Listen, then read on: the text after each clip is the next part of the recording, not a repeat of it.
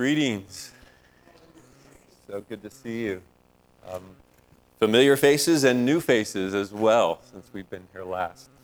I'd like to have my wife bring you greetings as well, my lifelong partner and prayer warrior and support in many ways that I can't even list to you today. Beautiful mother of our children, and we now have grandchildren, to God be the glory. And those of you who have those, you know now why it's called grand parenting. It is truly grand. So my wife, Renita, if you would just bring some greetings and pray for the message as well. We worked here for about 7 years, and this church drew us in during a difficult time in our ministry, and the love was just overwhelming. And so we are so grateful that you are here so robustly, and such beautiful children. It just blesses my heart. So thank you so much for having us, and just for this opportunity to fellowship again. So just good. I know Pastor Dave prayed, but Tim asked me to give a prayer, so I'd love to do it. If you'll bow your heads with me, just Father, we come to you in the name of your Son, Jesus, thanking you and praising you for this glorious day, that we can enter your gates with thanksgiving and into your courts with praise. We thank you, Father God, for your word that is exalted above all things. And we thank you, O God, that you have come down, O Lord, and come to give your life for us, Lord, to rise again, Lord, that we, O God, may have fellowship with you, Father. So, Lord, we thank you today for your word. We thank you for hearts that are open and receiving. And we ask, Lord, that you would sow that word deep within our hearts, that, Lord, we might go forth from this place, make an impact in our world, see change for your glory. So, Father, we thank you for all the blessings you've poured out. And, Lord, we will be sure to give you all the praise and all the glory. In Jesus' name, amen. Amen. Amen. So it was a treat to hear. I don't know how many times the message is going to be preached today. I guess it's something that the Lord is really, when Joseph, back in the days of Egypt, when he had the dreams and Pharaoh needed the interpretation, he said, if God gives you a dream one time, he's suggesting. But if you have a dream the second time, he really is trying to get the point across. So today, it was a treat to hear the message to the children, and then we'll have an excerpt a little later from someone else who will share their interpretation as well. But I want to give a little bit of background. And we're going to go into the book of Kings. I'm not going to read the account, but I'm just going to give you an overview. In the book of 2 Kings, it's found in chapter 1, verses 9 through 15. And you can look it up at your leisure. It was a story about King Ahaziah, and he had sustained an injury. So he sends some messengers to inquire of Beelzebub regarding his outcome. He wanted to know his future. How is this thing going to turn out? Well, God tells Elijah to intercept those messengers and give them his word, God's word, for the king. Well, Ahaziah, he sends a captain and 50 men along with this command to Elijah. Come down, implying by force if necessary. So Elijah calls down fire and consumes captain and 50 men. Round 1, judgment. So there was a second attempt. So the king sends a second group of 50 and the captain. And the same thing happens. Round 2, judgment. So the king sends a third group. However, this captain is much wiser. And his approach to the man of God, to the prophet, was not arrogantly, but rather, or demanding, but rather humbly beseeching. And Elijah is instructed by an angel to go down with this official, to speak to King Ahaziah, and not to be afraid. Round 3, mercy. Now we're going to fast forward into the New Testament. That will lay the groundwork for the next phase of things, the good guys and the bad guys.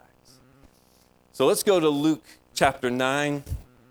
I'll be taking my glasses on and off. I can see what's here, but not you. But please allow me. Chapter 9, verses 51 through 54. And it came to pass, this is out of the New King James, and it came to pass when the time had come for him, being Jesus, to be received up, that he steadfastly set his face to go to Jerusalem, and sent messengers before his face. And as they went, they entered a village of Samaritans to prepare for him. But they did not receive him, because his face was set for the journey to Jerusalem. And when his disciples, James and John, saw this, they said, Lord, do you want us to command fire to come down from heaven and consume them, just as Elijah did? But he turned and rebuked them and said, you do not know the manner of spirit you are. For the Son of Man did not come to destroy men's lives, but to save them. And they went to another village. You know, James and John are certain that they have a biblical precedent when they suggest calling fire out of heaven to consume the Samaritans. I mean, after all, they had just rejected the rabbi. Jesus, just like they were annoying and harassing Elijah, they straight out rejected you. So what's the big deal? They're just Samaritans. And if you're not aware, in ancient Jewish culture, Samaritans weren't merely or passively disliked by the Jews. They were despised, they were loathed, they were abominated. They just did not like each other. Metaphorically, Gentiles to Jews were dogs, but Samaritans were the fleas on the dog. That's how bad it was between the Jews and the Samaritans. We're the good guys, Jesus. They're the bad guys in this scenario. Come on. Just give us the word and we'll call down fire and get rid of these vermin. There's no great loss. Remember, a couple chapters back, Jesus had sent out the 12 to cast out demons, to raise the dead, to preach the gospel. So these guys, they were pumped. They were fired up. We're operating in a prophetic anointing now. We've got the power of God flowing through us. So let's just take care of business right here and right now. And Jesus says, guys, you got it all wrong. No, we are not going to do that. I did not come to destroy anyone. I've come to save.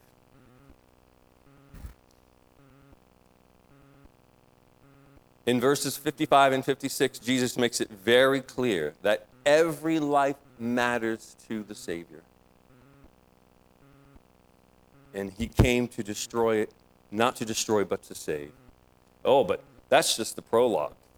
That's just the setup. That's just the opener for the main event. Let's go to chapter 10 and beginning with verse 25.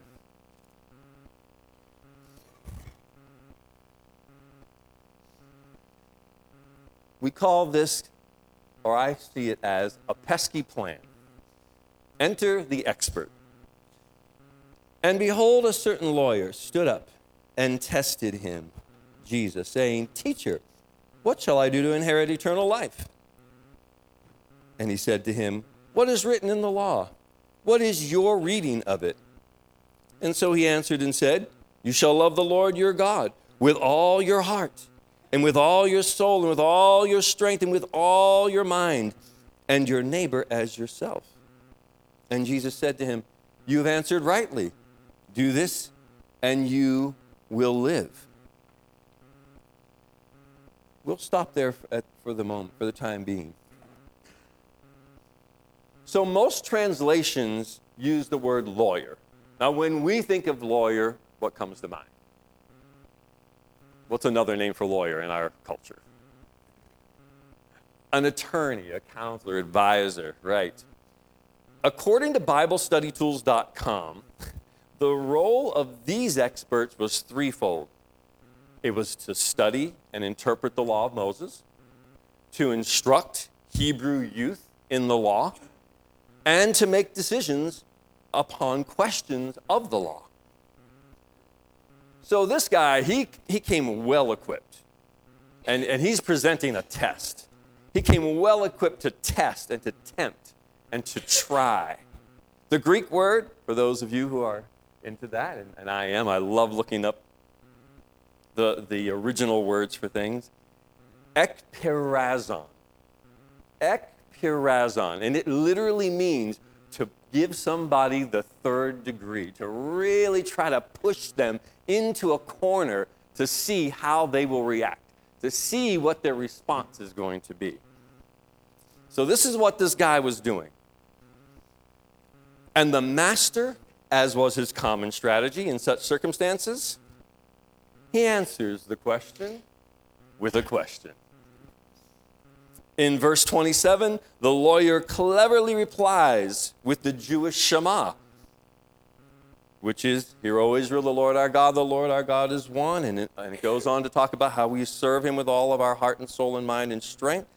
And then he adds what Jesus has called the second greatest command, to love your neighbor as yourself, which is found in Leviticus 19:18.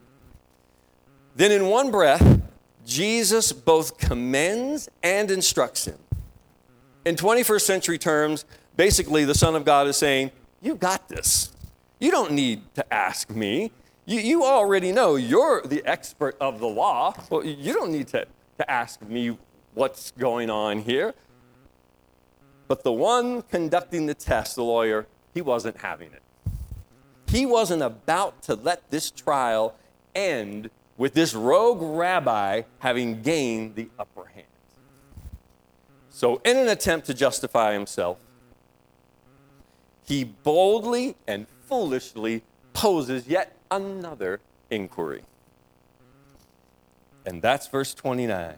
And he, wanting to justify himself, said to Jesus, "And who is my neighbor?" All right, now we're coming to the main course. The perplexing and problematic parable. Remember the background. Remember how Jewish folks think of Samaritans. Samaritans think of the Jews. So here we have the characters. We're about to get the characters. Verse 30, and Jesus answered and said, "A man went down from Jerusalem to Jericho and fell among thieves, who stripped him of his clothing, wounded him, and departed, leaving him half dead. Now by chance a certain priest came down the road, and when he saw him, he passed by on the other side. Likewise a Levite," there's another character, "when he arrived at the place, came and looked and passed by on the other side." And we're going to stop there for a moment. So here we have the first characters in this story. Jesus does not state the race or nationality, and I am persuaded that that was intentional, of the man. He doesn't say it was a Jewish man. He doesn't say it was an Ethiopian man. He doesn't state what the nationality. He just says a man. So it could apply to anyone. It's no one in particular. It could be anybody. However, I'm also taking a liberty in thinking that the audience, especially the expert, would have assumed that the man was Jewish, primarily because he's coming from Jerusalem and going down to Jericho and not vice versa. So in their minds, that's what they were thinking. You know, we've all done that, haven't we? Have you ever heard the beginnings of a story in which the main characters aren't immediately described in detail, and then we presuppose all sorts of specifics, only later in the narrative to discover our assumptions of race, gender, physical traits, age, social standing, etc. were completely inaccurate? Oh, I know I've done that more than once. You know what? I believe Jesus was saying by not stating that specifically, it shouldn't. Well, even better, It doesn't matter. It's a man. It's somebody. And that man found himself in a predicament. He was ambushed by robbers. Enter the second group of characters, the thieves, who stripped him and beat him mercilessly and ran off and left him for dead. These are the real villains. These are the real bad guys in the story.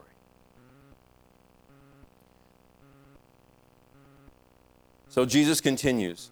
Along comes a priest. Thought the hearers. The hero is on his way, the priest. And when he saw him, and perhaps Jesus paused before he continued with the story. He passed by on the other side. Okay, that's interesting. I'm sure the folks were saying, that's okay. And I'm not going to elaborate all of the theological discussions there are about why and all of that. That will be addressed later. But then in verse 32, a Levite comes. Oh, wait, a Levite. This is a worker bee, so to speak. They were the priest's assistants. Surely he will have time to stop and assist the poor dying victim. The angel of mercy has arrived, but he too came, looked, and kept going on his way, passing by on the other side. All right. These first two may have happened to be on the same road and by accident come upon the scene of this heinous crime, but there is no doubt about this fact. They both deliberately maneuvered to the other side of the road once they had assessed the situation, not interested in getting involved.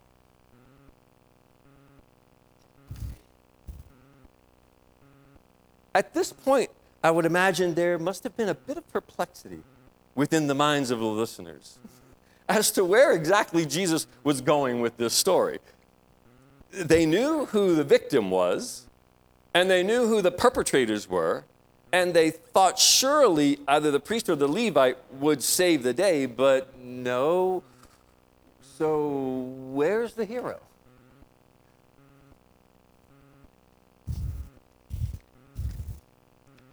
Verse 33.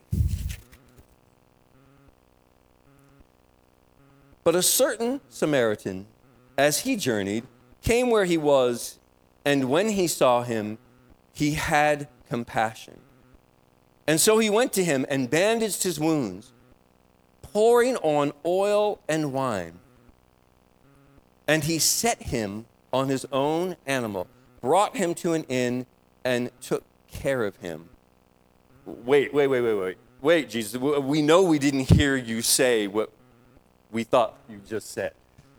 Are you telling us a Samaritan is the hero in this story? You've got to be kidding. No. That just crosses every grain in our religious body, every grain in what we've been taught and told about Samaritans. There is nothing good. They're the fleas on the, remember Jesus? They're the fleas on the dog's back. How can you dare say it was a Samaritan that helped this person, and a priest and a Levite walked by, but it was no, that can't be. Herein lies the conflict. What to do when your sworn enemy comes to your aid or saves the life of one of your own while your kind passes by on the other side? That is a conflict indeed. That is a cultural and spiritual conflict. I'm telling you, Jesus was, yes, we don't diminish his being the Son of God, but he was wisdom enveloped and wrapped in flesh. He could bring a story and apply it in a way that you couldn't push back, because if you were to push back, it makes you look like an idiot.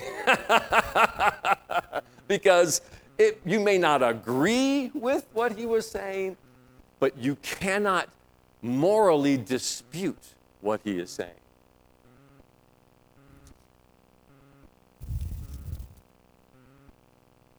Let's bring it home a little bit. We have conflicts going on all over the world, all over the planet. And there are conflicts going on that we don't even hear about in mainstream. But then there are those that we do hear about in mainstream.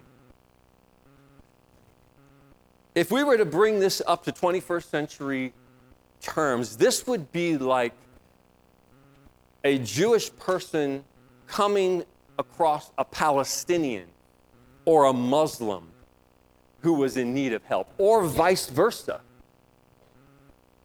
and being that kind heart, giving food and water, bandaging wounds that were inflicted upon either from their own or from another. That's the reality of this story today. If we were to update it into the 21st century, this is what we're talking about. This is what Jesus is talking about. How does that affect our paradigm? Let's enter the caregivers. Because it wasn't just the Samaritan that helped. Let's continue in the story. Verse 35. And on the next day, when he departed, I wanted to go back to 34. It says that he went to him, bandaged his wounds, pouring on oil and wine, and set him on his own animal. Remember, this guy is beaten to the inches of within inches of his life. So he's bloody. There could be exposure of flesh and who knows what. But this Samaritan takes this person, this man, and puts him on and probably over his animal to get him to a place of safety. He didn't just pour in the oil and wine and wrap him up and say, okay, I got to be on my way. Because let me tell you, this Samaritan, he was on business. He wasn't just leisurely coming down this road. He was on business. Very evident. Because he leaves him at the inn, tells the innkeeper, take care of him, and whatever more you spend, whatever cost there is, when I come back, I will repay you. So he had a destination. Just like the priest, just like the Levite, the Samaritan had a destination.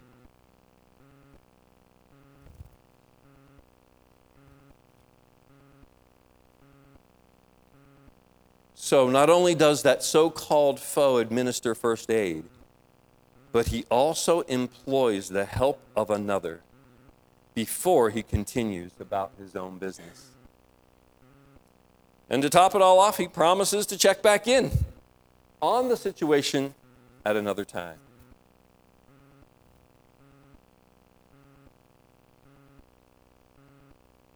So, tell me, sir, which of the three was neighbor to the one who fell among thieves? Well, the answer was obvious. There was no other answer but the one who showed mercy. And not to get too long-winded about that word mercy, the Hebrew word is chesed. And chesed is kindness that is usually shown between family members. When someone in your family messes up, when someone in your family has a need, you take care of them, right? To the best of your ability. Because why? They're family. That is that word, chesed. It is overextended help if necessary. And that is what this word was, the Greek equivalent to that word, is when this Samaritan went above and beyond to help this stranger in this crisis.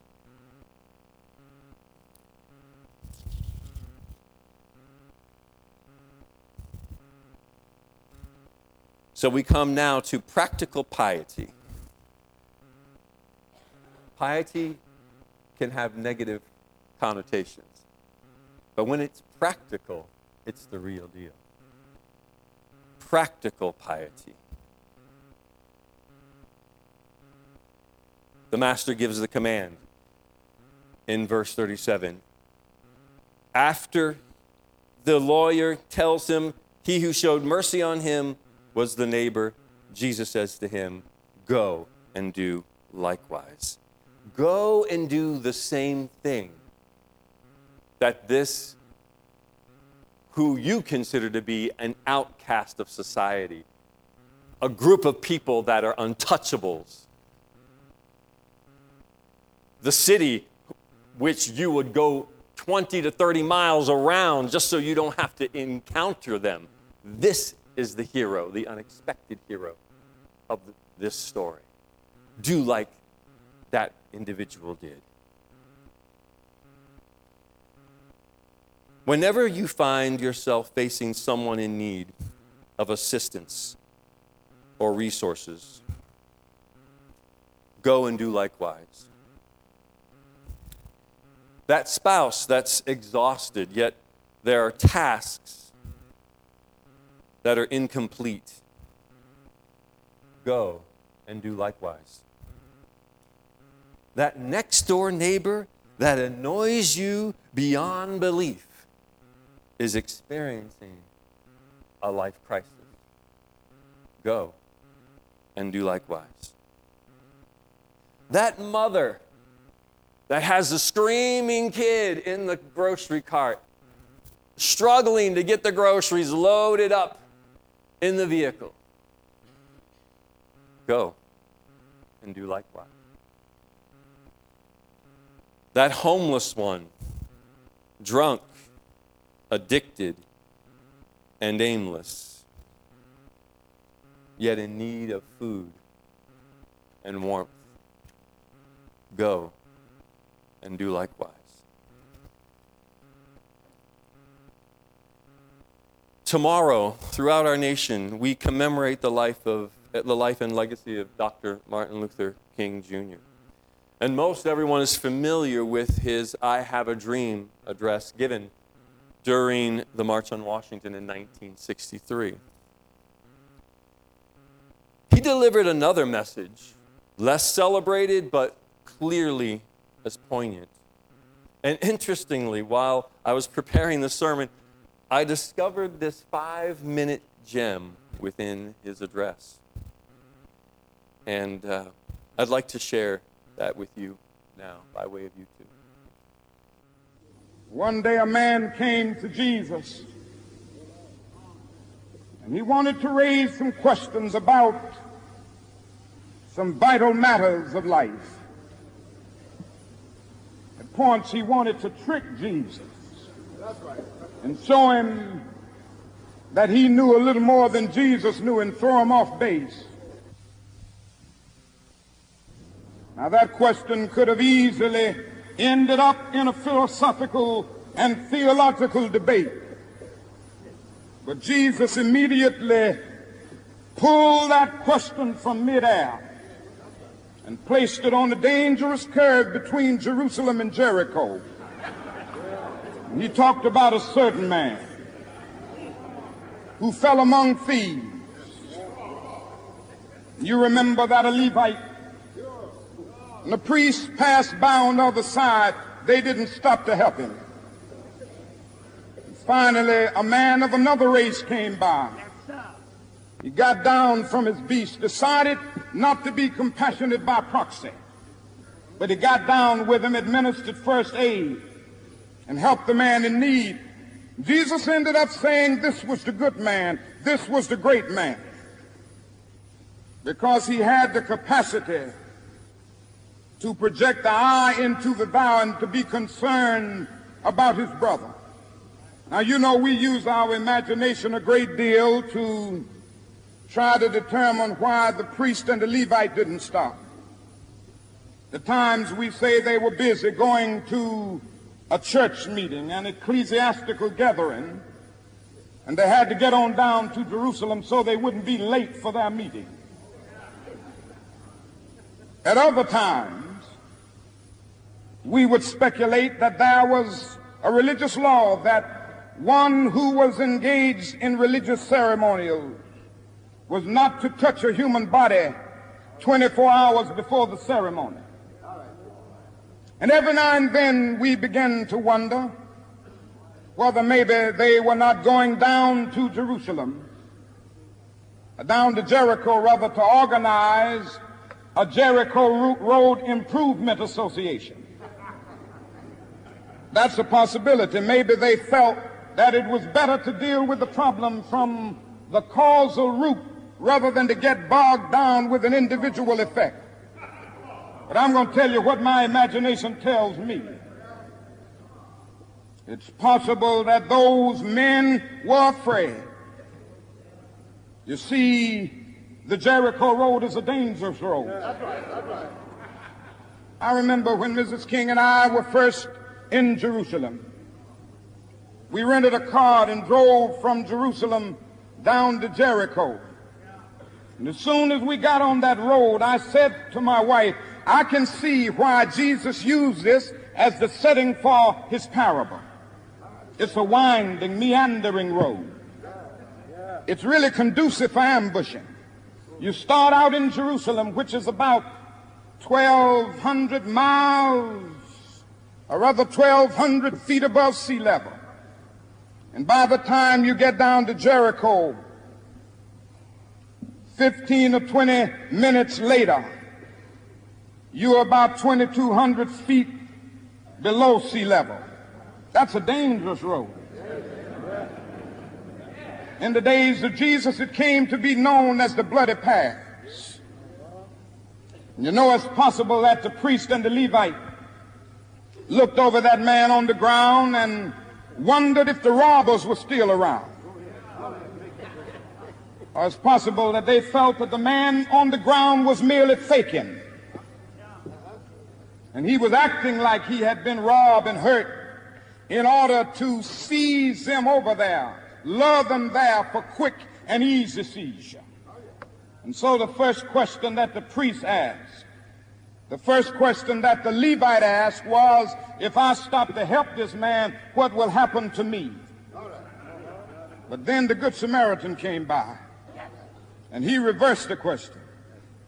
If I do not stop to help this man, what will happen to him? That's the question before you tonight. Not if I stop to help the sanitation workers, what will happen to my job? Not if I stop to help the sanitation workers, what will happen to all of the hours that I usually spend in my office every day and every week as a pastor? The question is not if I stop to help this man in need, what will happen to me?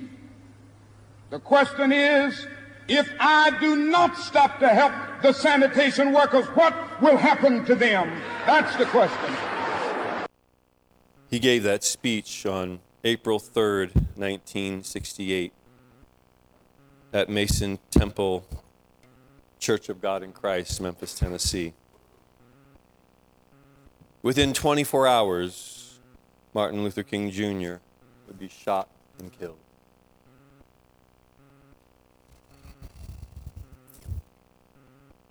Let's bow our heads. Rest assured, going and doing likewise will cost us something. Perhaps not our physical life, but most certainly our resources, our time. And it will require empathy, sympathy.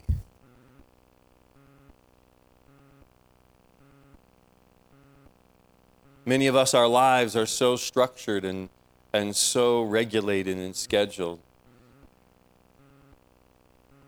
But we encounter opportunities every single day.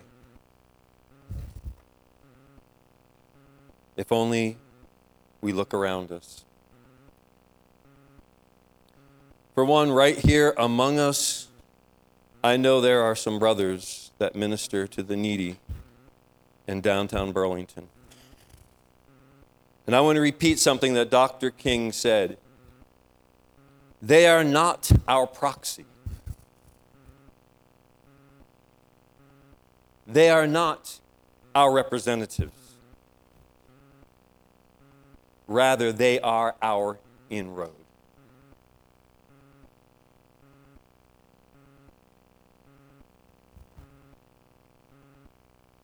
That's just one opportunity. All around us, more abound.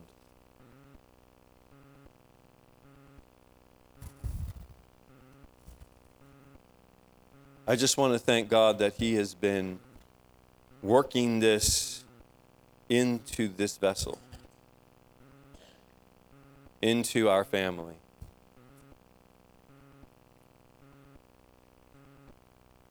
And here we stand at the genesis of 2024. And in these coming days, let us seek fervently and wholeheartedly the face of God and ask His Spirit to move us with compassion so that we don't pass by on the other side. God bless you.